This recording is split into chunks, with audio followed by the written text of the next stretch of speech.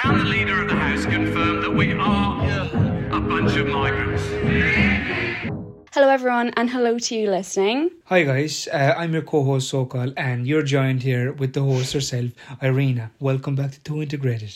So on today's episode, we're going to be telling you all about our background and how we got the opportunity to move to Ireland in the first place.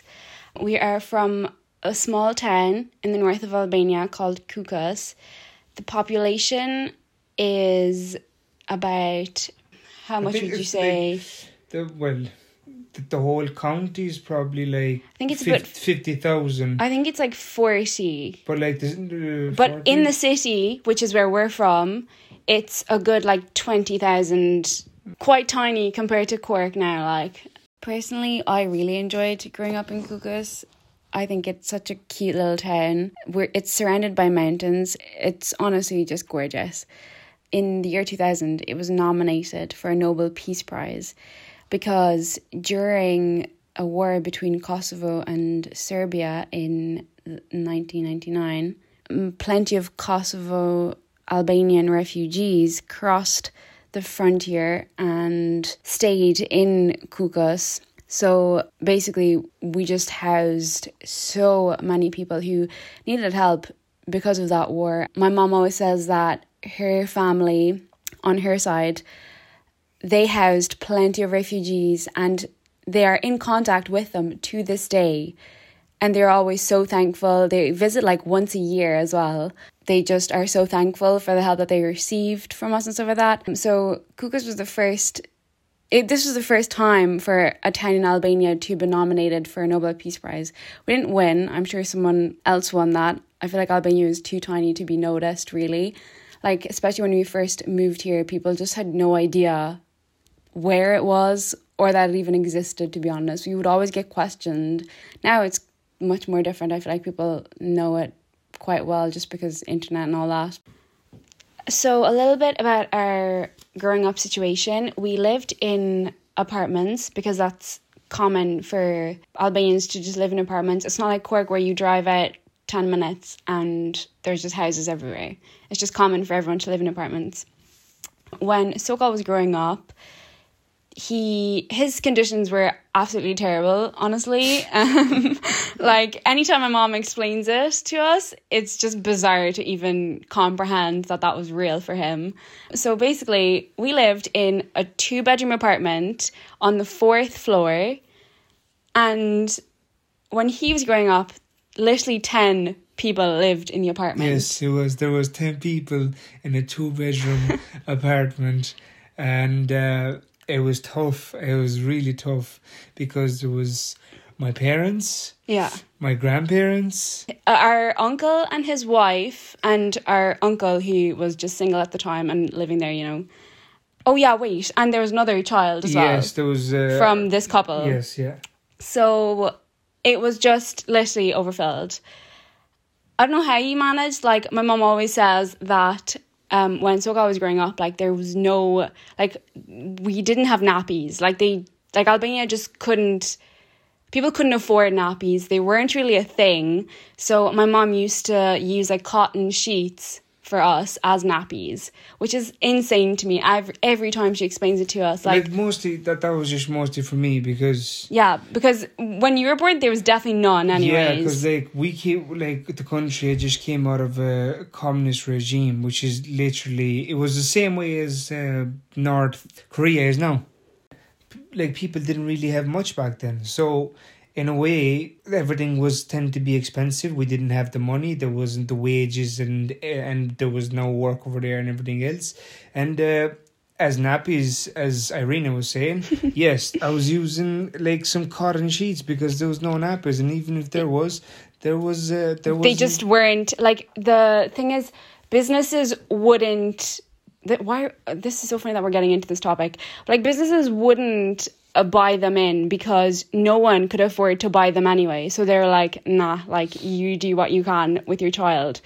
And that's literally what my mom had to do. She would explain to us, she would be like, we had to use like 3 cotton like sheets. It was important to like keep changing them all the time, and she would wash them and boil them and stuff so that they were sterile and clean and healthy for us to use, you know. But I just think that that's extremely interesting every time she says it. But when I was born, the house was much better. The situation, we'll say. When I was born, there was 6 in the house, including me. So it was my grandparents still, my parents, my brother, and myself, which probably might not be great when you hear that it's a 2-bedroom apartment, but like we managed really well. I would like to think it was spacious, like more spacious than it used to be, I guess.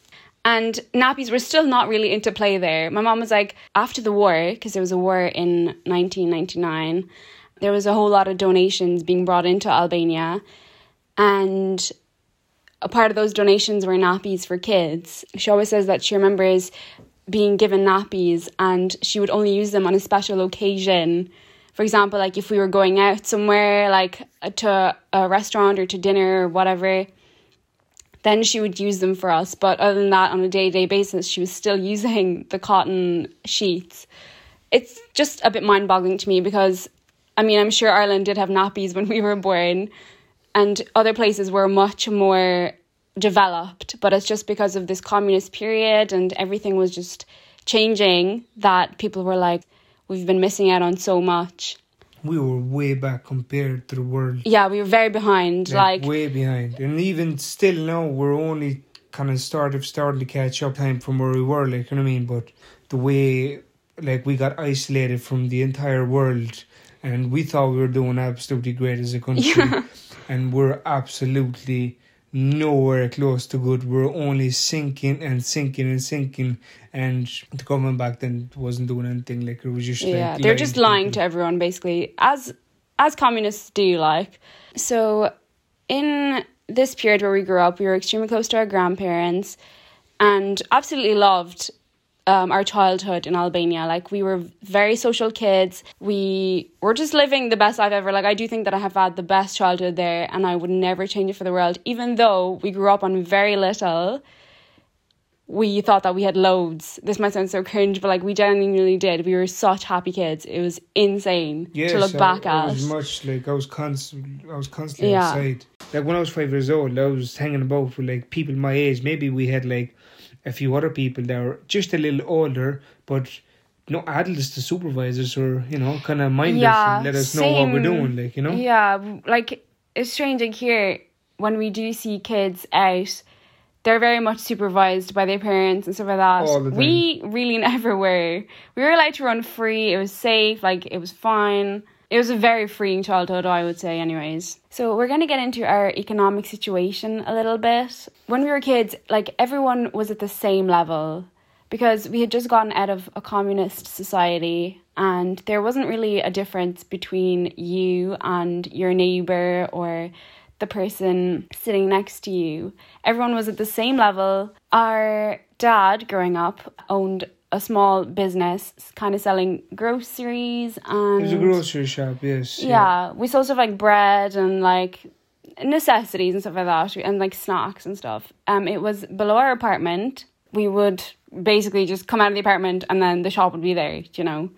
It was very convenient for us anyways because we could travel back and forth home if there was anything that needed to be done and stuff like that. You get the gist. So at the start it was actually very hard to maintain a business. I mean, even though we were just open under the apartment where everybody knew us, all the neighbours knew us, but it was hard to maintain because, you know, we wanted more clientele and more people to buy stuff. Things were expensive at the very start. I remember very well when my dad opened the shop. We also had to pay rent as well for it. Yes, he had and that was expensive. Yeah, that was very expensive. Paying rent, paying electricity, and then keeping the shop running, you know, wasn't as easy. Our dad was also the only working parent in the family. So basically we were all relying on him and this business. My grandparents didn't work, they were pensioners. My mom didn't work, she was raising me and my brother. So it all just came down to how well the business was doing for our income and stuff like that, which was very intense, but we managed. Yes, we did. We managed. We went through it great. But after a while, then the shop started picking up a bit, like, you know what I mean? So we're doing okay. Not the greatest, but we were going okay. We just kept floating, let's say, and that's about it. Yeah, and we also just loved having this shop around. It was actually a place where we would hang out all the time. Like, Sokal would play cards with his friends, and like it was a bit of a social gathering for us kids. We'd be like, oh, come on guys, like call our friends over to the shop, and we would stay there for the day. It was like an activity for us, really. Yeah, it's like my dad built like a sort of it's like a big table, let's say. Not even a table, it's like a big stool he made, like, you know what I mean? He put it on the side of his shop. It was just like made with wood and stuff, like, I mean, he put on a few hundred bricks under there, and we just sat on top of it, and it was just the best place ever. We like placed cardboard over the bricks. Yes. And we literally sat down in the cardboard. Like, it was meant to be like a sitting area for us. And we were just playing their cards and just chilling about there the whole time. We've so many insane stories from this shop because we spent all our time over there, really. One time when I was left...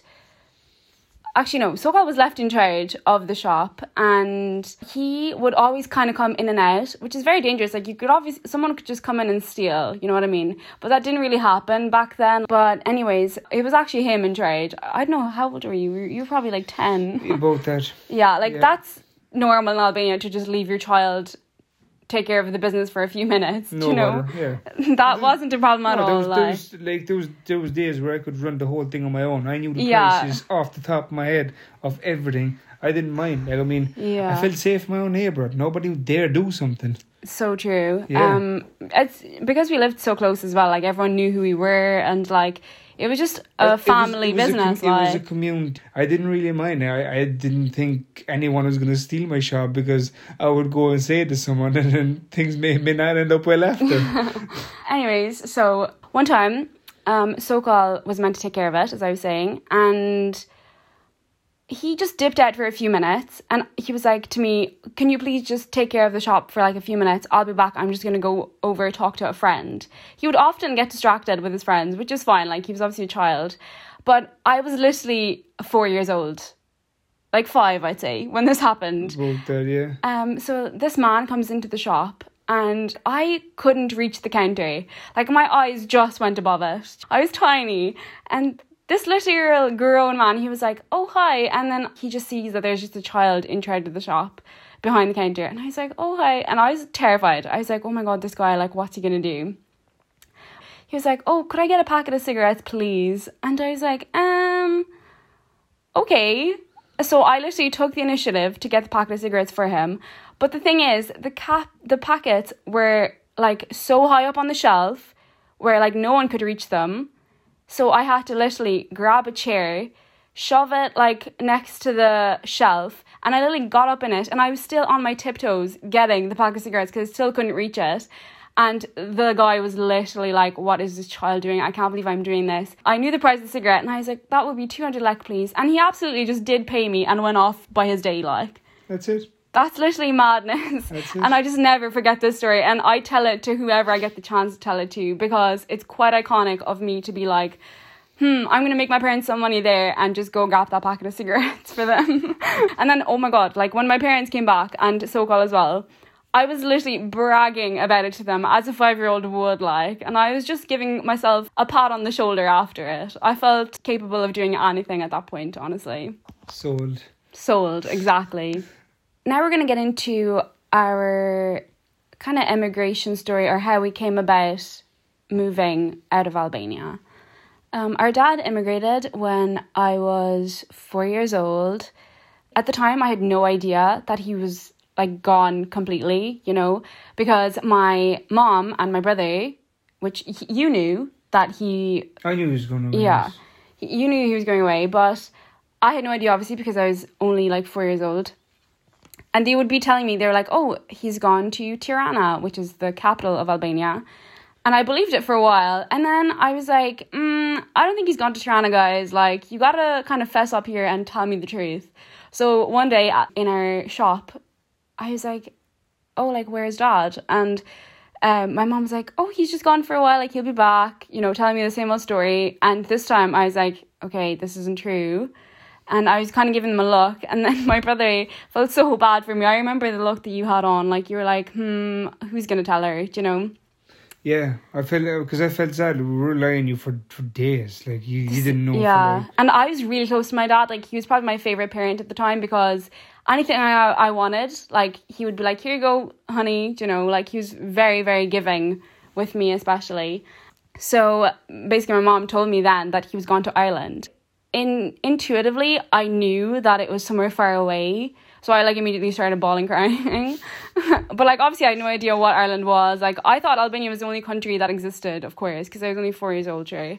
And I felt like really, really sad. But then like I kind of got used to not having my dad around for a while. So we lived without our dad for about 4 years, even though he just said he was going to go for a year, but then he liked it so much and he said he's going to do another year. And after he was gone, me and my mum were running the shop for about a year, maybe a year and a half till we actually closed it, because he left. He had built such a good clientele and there was so many friends and stuff, and the shop wasn't working out and doing well. So we told our dad, look, we have to close it because we're just kind of losing money at that stage, like, you know. And he was fine with it, you know. He said, yeah, work away and I'll try help you from where I am. Yeah, the thing is, he was working a lot in Ireland.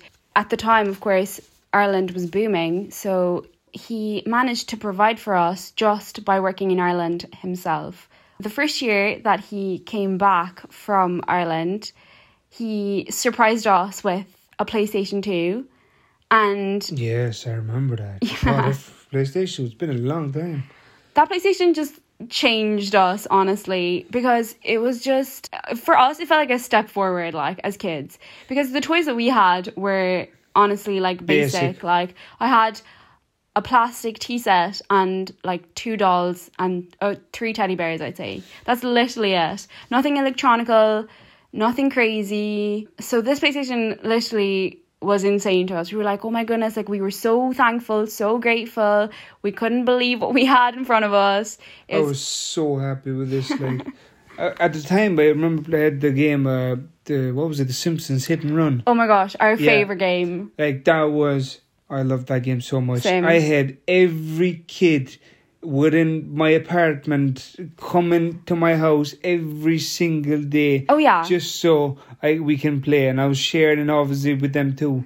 But like they were the coolest. They were knocking on my door constantly. Yeah, like, we were the coolest kids on the block when that PlayStation arrived. We were announcing it. We were definitely like the only people that actually had a PlayStation, and like my friends and the kids that were my age, which was, I was about like, maybe 10, 11 at that stage, yeah? Yeah. They were constantly at my door, just like, you know, just to come and play PlayStation. Like, I couldn't get a break. In Albania, we both went to mixed schools growing up.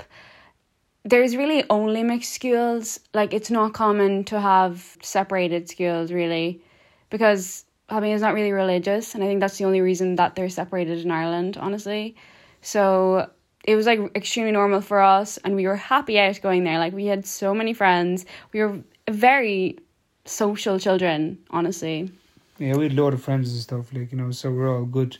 Yeah, and it was extremely easy to just make friends and build a community because the town was so tiny, like. Most of them, like even most of your friends were kind of from your own neighbourhood, you know. It's like we're all going sort of to the same school, like, you know, we're all going to the same school, come back. Yeah, like there was together, only like you know, a couple of primary schools, and there's literally only one secondary school in Kukas, which is insane, isn't it? Secondary, yes, there's only one. Yeah. So everyone that was going to like different primary schools, we would all just end up in the same secondary school. I mean, neither of us had that experience because we left. No, we left way. I left just a bit before that. Yeah.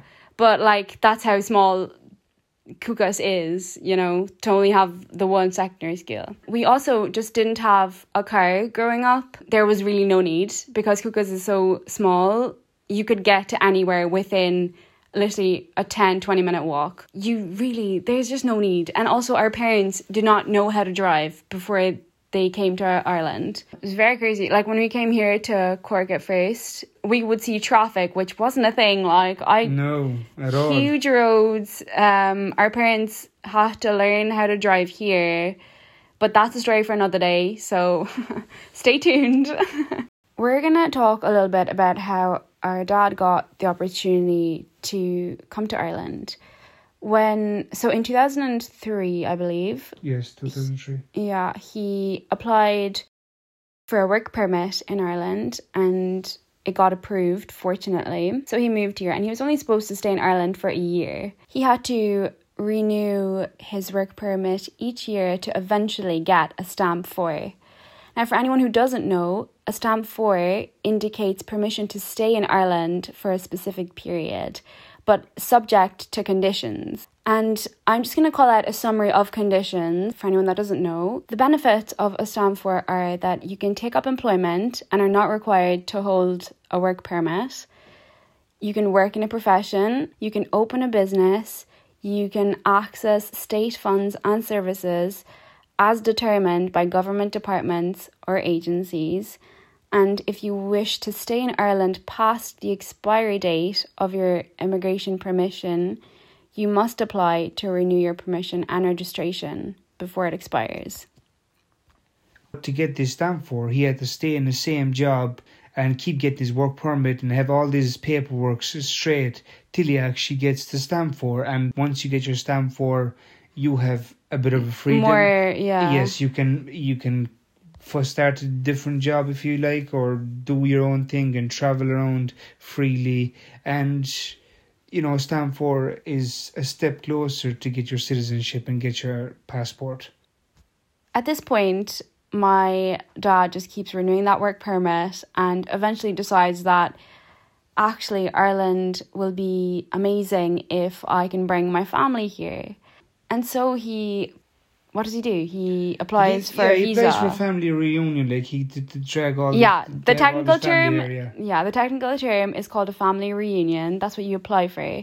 But he had to obviously put in our visas and see if they would be approved, and they did, thankfully. This came as a shock to all of us. Like, my mom never expected to move to Ireland, and my dad always had it in his mind that he was going to move back to Albania. This was only to just make some money for a while and then go back to his family.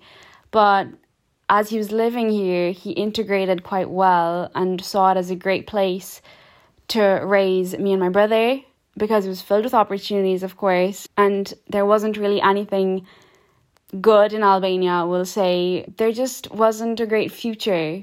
That's kind of what my parents had in mind. They're like, look, this is going to be great for the kids. And I think we were a great part of that decision, really. We found out that we were moving in summer of 2007. It was August, I believe. And my mom told me and my brother, I don't remember her telling us at all, because I was really young. Yeah, he does.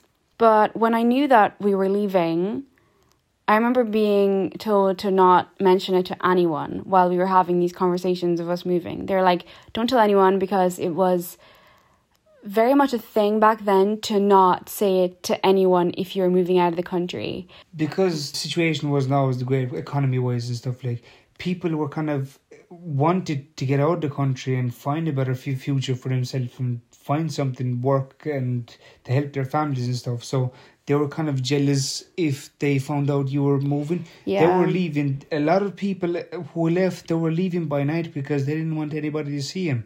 And they didn't take much things with them. They just went. So we didn't say anything to no one. So people didn't know, and they were like, how do you go? And because they become questions, and how do you get there? And how do you get this and that? And like, we didn't have the answers. It was just safer to not see anything and just leave quietly. That was really the thing back then, because everyone was leaving really, but it was all just being done on the down low.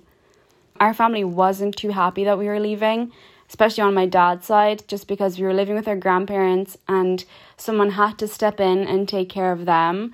So that caused a lot of difficulties to arrange all of that. But because we had our grandparents there, my mom was also still not sure if we were going to move to Ireland for good, really. Because I think eventually she expected to return in a couple of years. I remember her talking to my teachers in Albania, because at this point, I was in second class, I believe, when we were thinking of moving. She arranged meetings with my teachers to be like, oh, can I register again for fifth class? Because she intended to come back in like 3 years and for me to get into fifth class straight away and stuff like that. Which is really interesting because throughout our moving process, we were always like, yeah, we're not going to stay there for too long. And then look at us now, like, we're still here. Years after, we're still here. Like, I remember telling my friends, well, I was a kid, like, I couldn't kind of keep that secret because, like, my whole world was taken away from me because, like, you know, I had my friends and everything. And then actually I remember, like, maybe a day or two before I was leaving, I actually told them that I was leaving. And everyone thought I was kind of, like, joking, but I was actually being, like, real with them. And I also didn't follow the rules. I told my best friend that I was leaving too. And she told someone else at the time. And I was like, oh, my goodness. Like, I just spilled the family, like, secret. Because it was huge for us at the time. Like, we were only kids. Like, we didn't know any better. And we couldn't just leave without telling someone other than our family. You know, we kind of had to let it out a bit. But the thing is, like, with school, our parents and grandparents were very against letting our school know that we were leaving as well. They decided not to inform us, and I remember being so sad because I had only spent first and second class in Albania, and I had made such an amazing group of friends. Like, I was just friends with everyone, and, like, I had a really good like, desk mate. I don't know what that's called. The person I was sitting next to anyway. Like, me and him, we also lived in the same apartment block. So we were seeing each other all the time and we were, like, really good friends. And I was like, oh my goodness, like, I can't tell him that I'm leaving. Like, me knowing that we were leaving, it didn't really affect me at all as a child because I didn't really know what was going on, to be honest. Like, I had no idea that we were moving somewhere so far away where if our family wanted to see us, they had to get a visa, which is serious work to apply for one, to be honest. But I had no clue that took ages. So the only way that they were going to see us is if we went back and visited all the time and stuff like that. I was well aware that we were actually leaving. I knew everything and I was completely against it because I had so many friends and everything was there for me. I didn't want to move. I didn't want to go anywhere because I didn't feel like I was going to settle down or find as good friends as I had at the time or any of that. But, like, we were such a close community that we couldn't imagine it being like that again. I don't know, it's such a tiny town and we were in our little bubble that I felt so bad for you as well because you were literally just being stripped away from, like, any stability that you had. I remember these guys, like, since day one that I was born, I spent time with these guys. And these are the same guys that I went to school with and I spent time in my neighbourhood. I never got a break from any of them. Yeah, like, we were literally all born next to each other, basically. Like, that's the best way to say it. I would see these guys every single day for about 14 years that I was there, like, you know. Like, my best friends even that I had, they were both in my apartment block. We all went to the same school together. We grew up together. Like, it's such a close, tight community. Yes, it really is, in fairness. I also remember packing up my toys when we were leaving. I remember that vividly because, like, those toys, like, they were, like, obviously a part of my childhood and that's what I would spend time with when I wasn't with my friends or when I was just hanging around with my grandparents. I had, like, a little tea set and, like, building blocks that were made out of, like, silicone. Do you remember those? Yes. Yeah, they were just out of the ordinary, like. And I remember building those or packing those up and I had to take them down to my cousin's house and give it to them. And they were a family of, like, 4 kids. So I was really glad to give them away because they didn't have as many toys as I did, I guess. But I really hated to give them away because I was like, no one's going to take care of them as well as I did. So it was, like, a bittersweet kind of thing. But when we were moving, I only had the choice of bringing one toy, I think. And it was this doll. I think I might put up an Instagram of it on the Two Integrated Instagram. But, like, this toy, it was just, like, there was a whole story behind this toy, honestly. My granny was really, like, against me buying it. She was like, no, like, because our grandparents were very much, like, not about spoiling us. They only spoiled us with love and nothing like that. That's why we didn't have the most amazing toys. Like, we would just play cards with our grandparents all the time. That was the highlight of our days, really. So this toy, my granny was so against buying it, and my mom was like, oh, like we should buy it for her, you know, because she really wants it. And I had wanted that toy for like months. And my mom had to ask my dad, like ring him in Ireland to be like, look, she really wants this. And it was costly. Like, I think it was like, I really don't know. It was like a good amount of lac, you know, because it was just a huge, like, not a life. Well, for me, it was a life size because I was tiny. It was a life size. Yeah, that's how much it was, I think.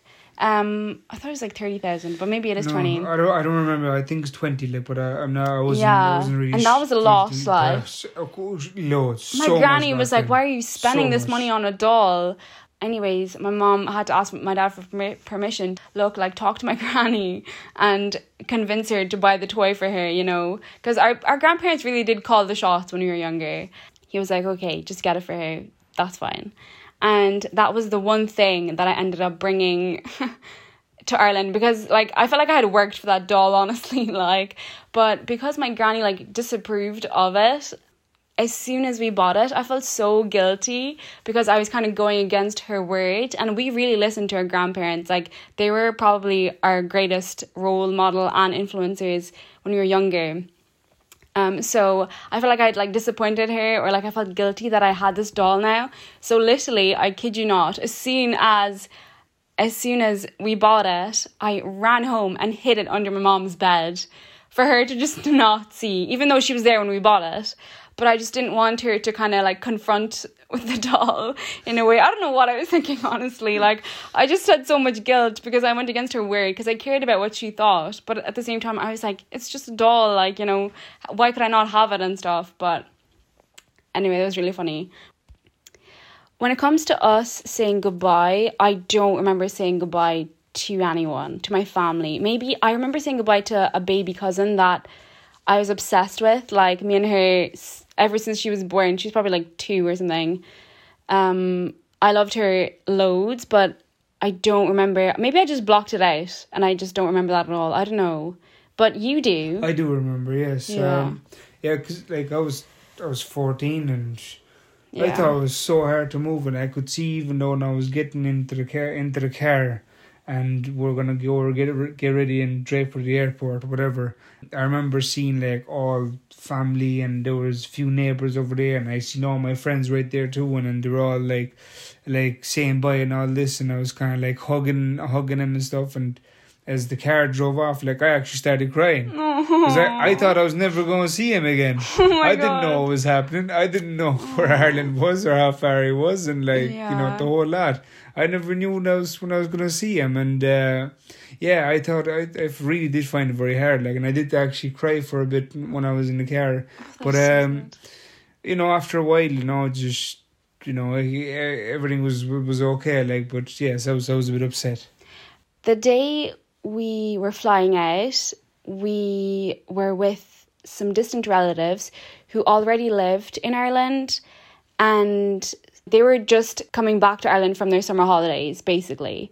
And we decided to book our flights the same day as they were returning home to Ireland, so that we wouldn't kind of experience the journey ourselves, because the three of us had no English. Like, imagine just going through an airport and being like, what's exit? Do you know what I mean? So we flew out with them, which was great because they were obviously guiding us around and stuff. But the thing is, they had moved to Ireland like years before we had. Yeah. And they were well-integrated children. They were all going to school. And I remember being in the airport and just listening to them speak English. And I was like, what are they saying? Like, I felt so out of their world. So, like, but they could speak Albanian as well. Like, they would speak to me from time to time. Not some of them, but they were actually, like, 2 of them were actually born here, like, you know? Oh, yeah. And I found it so strange because I felt a little bit, like, excluded. Anytime they spoke English, I was like, I'm just going to mind my own business because I have no idea what is going on. It was extremely strange, but we were grateful to travel with them and stuff because we knew them pretty well, even though we're, like, I don't know, we're, like, third, fourth cousins. I'm not too sure. Yeah. We arrived to Cork Airport at around 9 p.m, September the 4th. That is our moving anniversary. Tuesday night, yeah. We remember it so well. I remember my dad and his friend picking us up from Cork Airport and driving down to our house in Wilton, where we lived at the time. And I remember seeing roundabouts And Wilton Roundabout specifically, because like it was obviously nighttime, so all you could see was just lights, and it was just like I was glorifying it, you know, as a child. I thought I was in a movie, like. But when I saw a roundabout, I was like, what is this? Like, I'd never seen a roundabout at all, because we don't have roundabouts. Well, now they do, but at the time, and especially in Cuckoos, like, they're really... No. There's no one. Yeah, there's only one, and that was only built like 2 years ago, I'd say. So they're really just... We had never seen one, which is such a strange thing to talk about, but I remember just going around in the circle, and I was like, what is going on here? We're moving into a house, which was extremely different to what we were used to, like a 2-bedroom apartment, hello. And this house that we were moving into had 4 bedrooms. 4 bedrooms. It was huge. Like when we literally walked in, we were like, we are actually in a mansion, living our best life. But also not really, because we were extremely sad when we arrived. I was so happy. Like, I mean, it was my first time to walk into, like, you know, a house. Like it's like a private house kind of a thing. Like, you know. Completely. And then I thought the house was like the best house ever, even though, like, you know, it was only alright, like, you know, so. Yeah, looking back, it was only alright. But when we arrived, I was like, oh my goodness, I'm living my, like, movie dreams. Like, it was just insane to us. So that night, on September 4th, we went to sleep. And then we were up the next day and ready for school. But tune in next week to hear how that story went.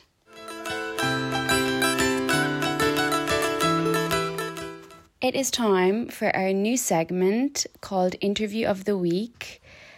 How this is going to go is I'm going to be reading out a transcript from an interview that I've had with someone from the Albanian community here.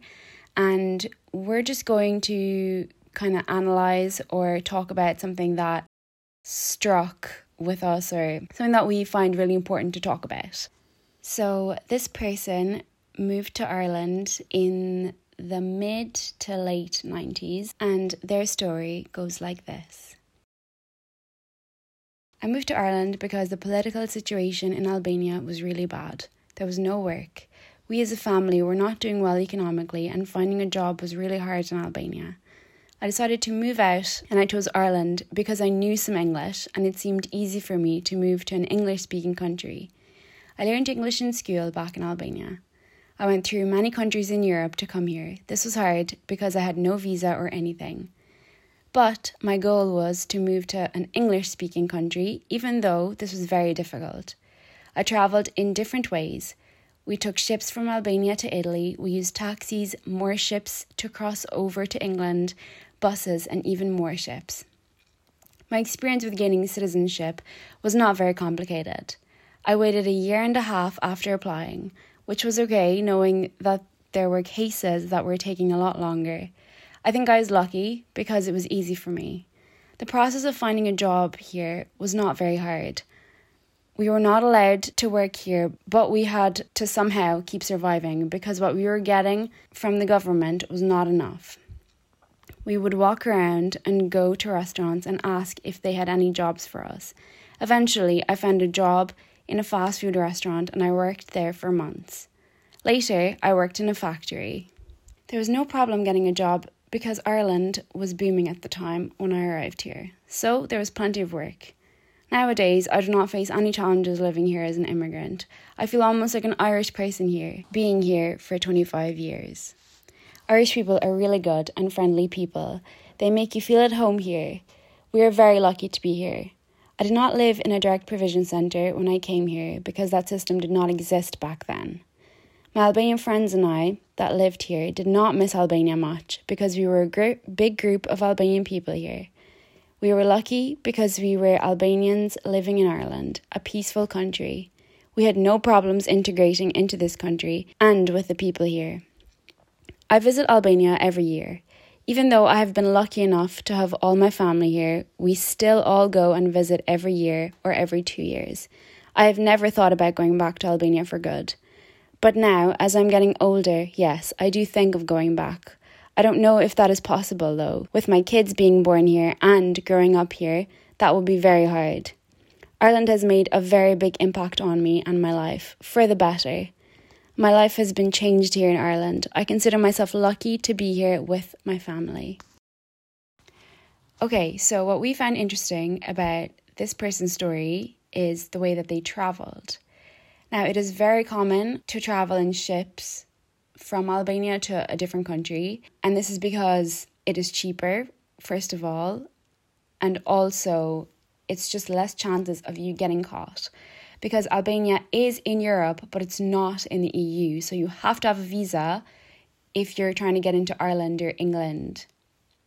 And so, in ships, obviously you can hide, and once you arrive at the port, like, they'll check what's on it, like the food and bits, you know, but they'll rarely think that there's people hiding in places. I'm spilling all the tea here, but this is really the truth. It's real, like, people are desperate to get out of there, so they take desperate measures as well.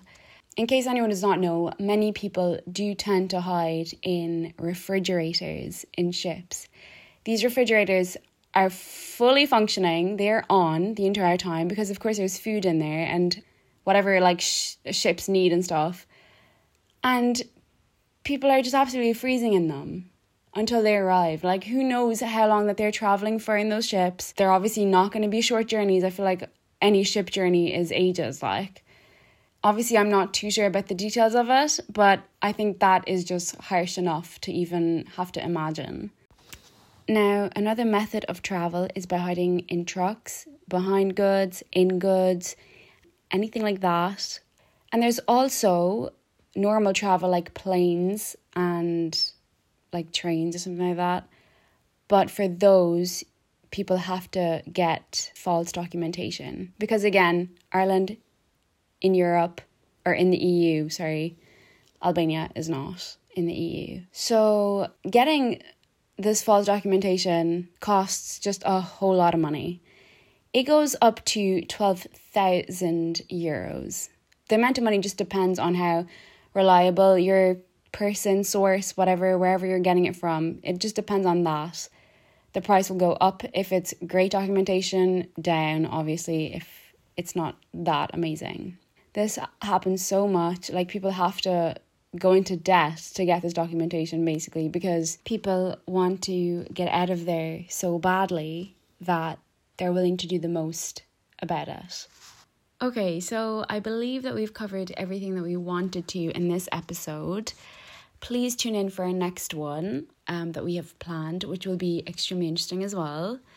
It's kind of a continuation from this story, so hopefully people are listening to this chronologically because it would make sense. But even if you aren't, like, it really doesn't matter. They're still worthwhile hearing, I guess.